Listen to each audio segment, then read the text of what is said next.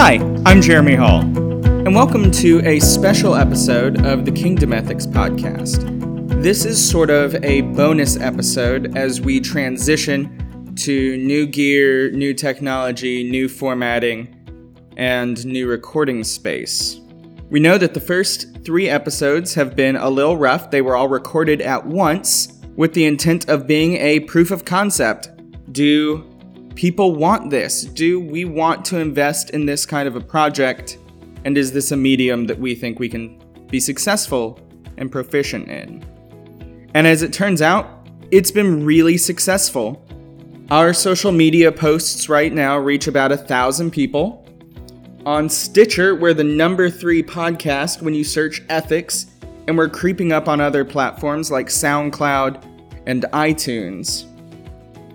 Now, what really helps us to continue that upward trajectory and helps us know that y'all want more is if you subscribe and rate the podcast. That does wonders for boosting our reach. Like, share, comment, these are all good things for us and gives us an opportunity to interact directly with you. So this is a different kind of episode today. What you'll be listening to is a pretty rough recording. It was recorded in the Center for Theology and Public Life office at the McAfee School of Theology with students walking through the halls and seminary life going on around us. So there's a little extra noise. We're using the old rig. Moving forward, things are going to be a much higher quality. But what you'll be hearing are David and Colin sort of spitballing about their new book. I asked them one question. I said, "So, tell me about this new book."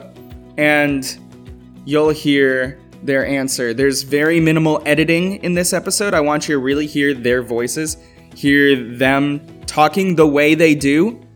Most of the time, one of these episodes that comes out to be about 15 to 20 minutes is about an hour of audio that is edited and chopped and arranged for best listening. I took 3 minutes out in editing of what you're about to hear, and that was mostly dead air or interruptions or thinking space or one of us saying for just a little too long. Very minimal, really raw, so I think those are interesting things. A few points of interest. You're going to hear them talk about the climate that this book comes into. And they're going to mention that this book is not political. It's not talking to our political climate. You'll hear David reference that this isn't about any person or any party or any recent political event, but that it does speak directly to our social climate, that we are more divided than we've ever been. And these leaders that we talk about might have a way forward for us. There's some general musing on the nature of leadership, and there's some good old-fashioned ethics talk in here. You'll also get a chance to hear a little bit about Colin's background. He's a fascinating dude and has done some really incredible work, and he'll tease that a little bit in here. So, some fun stuff, some things to look out for. I hope you enjoy this episode. Like, subscribe, rate, share. Thank you.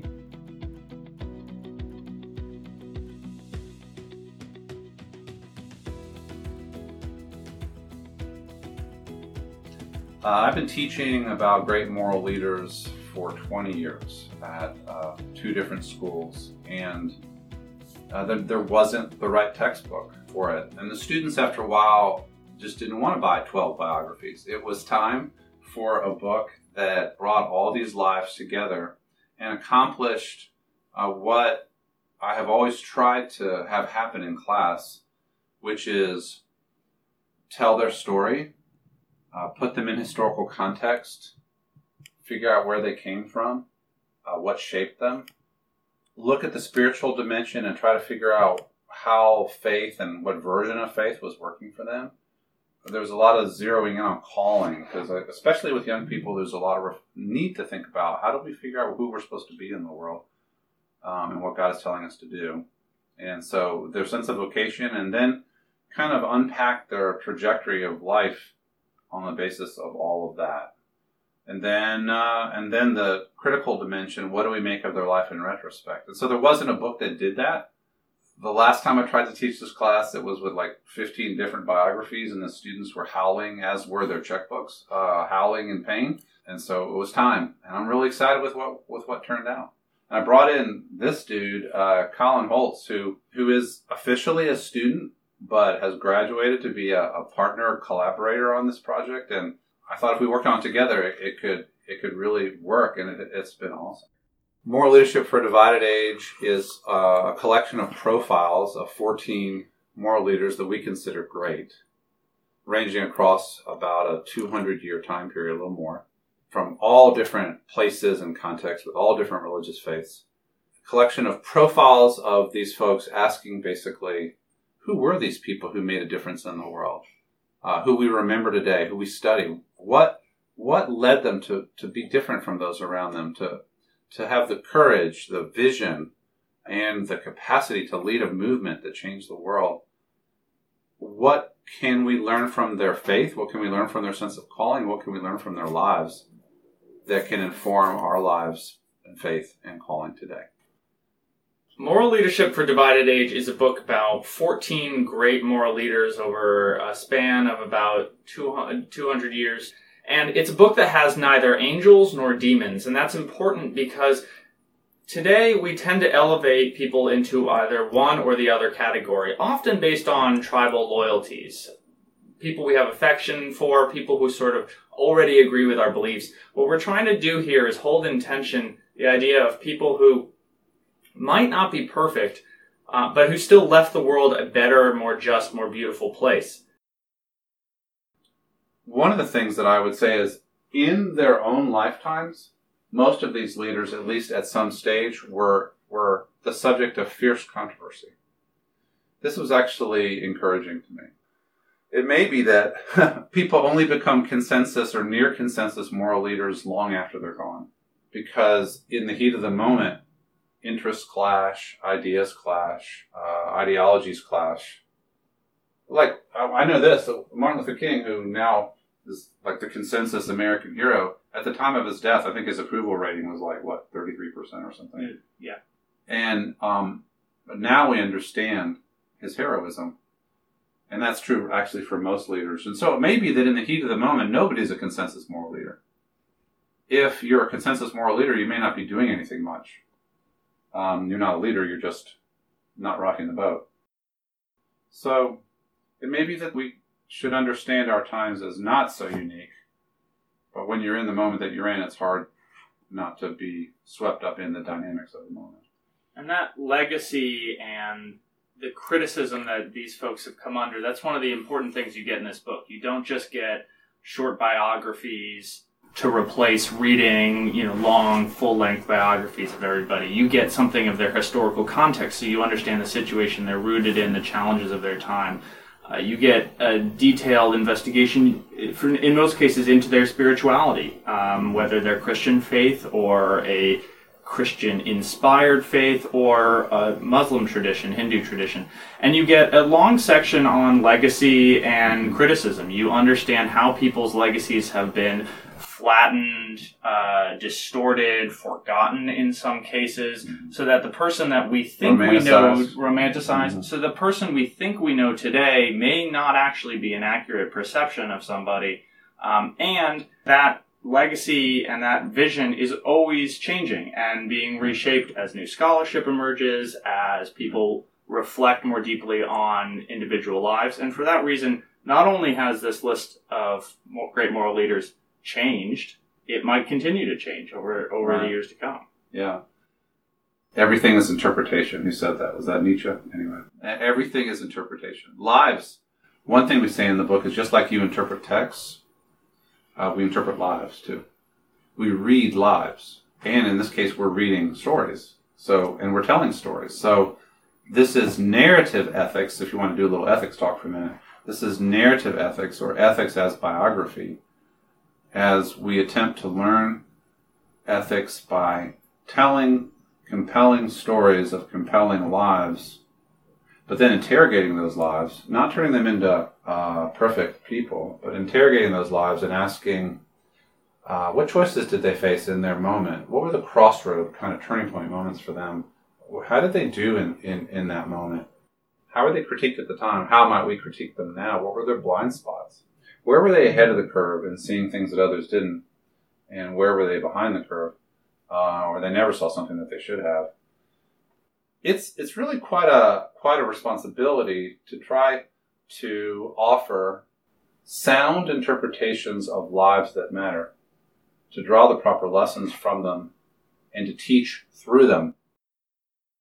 Spent about 10 years trying to figure out how do you go about changing the world, and did a variety of things from public policy to elections, and that journey eventually led me to seminary, and that journey has led me to this book, because one of the questions that we get into in this book are, what do we do with these people who did create massive change in the world? How do we evaluate their legacies? How do we hold in tension the things they did wrong with the things that they did well? And how can those stories and their lives actually teach us about what we're doing in our lives today, what our context and our situation today is like, and what they might have done in similar situations, and what we should do?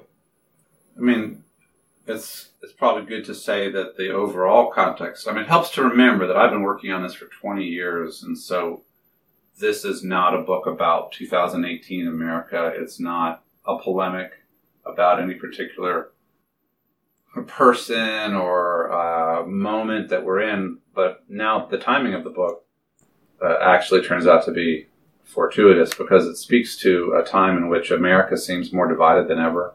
We called the book Moral Leadership for a Divided Age. Not just moral leadership, but moral leadership for a divided age. We feel like we live in an age in which we can't agree on anything, including who we should admire. And so having studies of lives in different historical contexts takes us outside of this moment to other moments.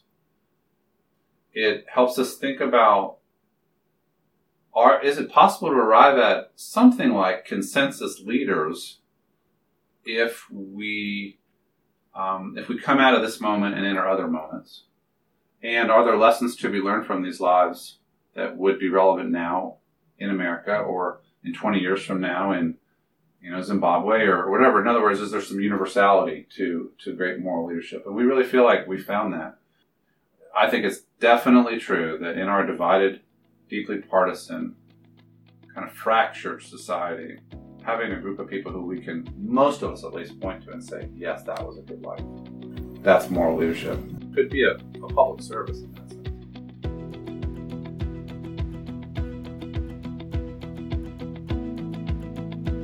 This has been the Kingdom Ethics Podcast.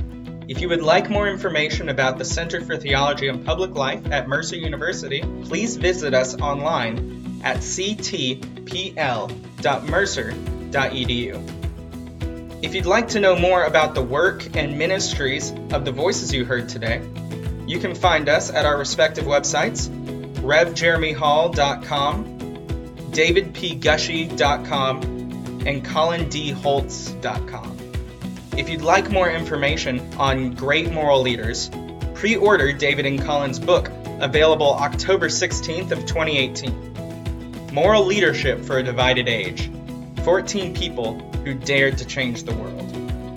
Thank you. We'll see you next time.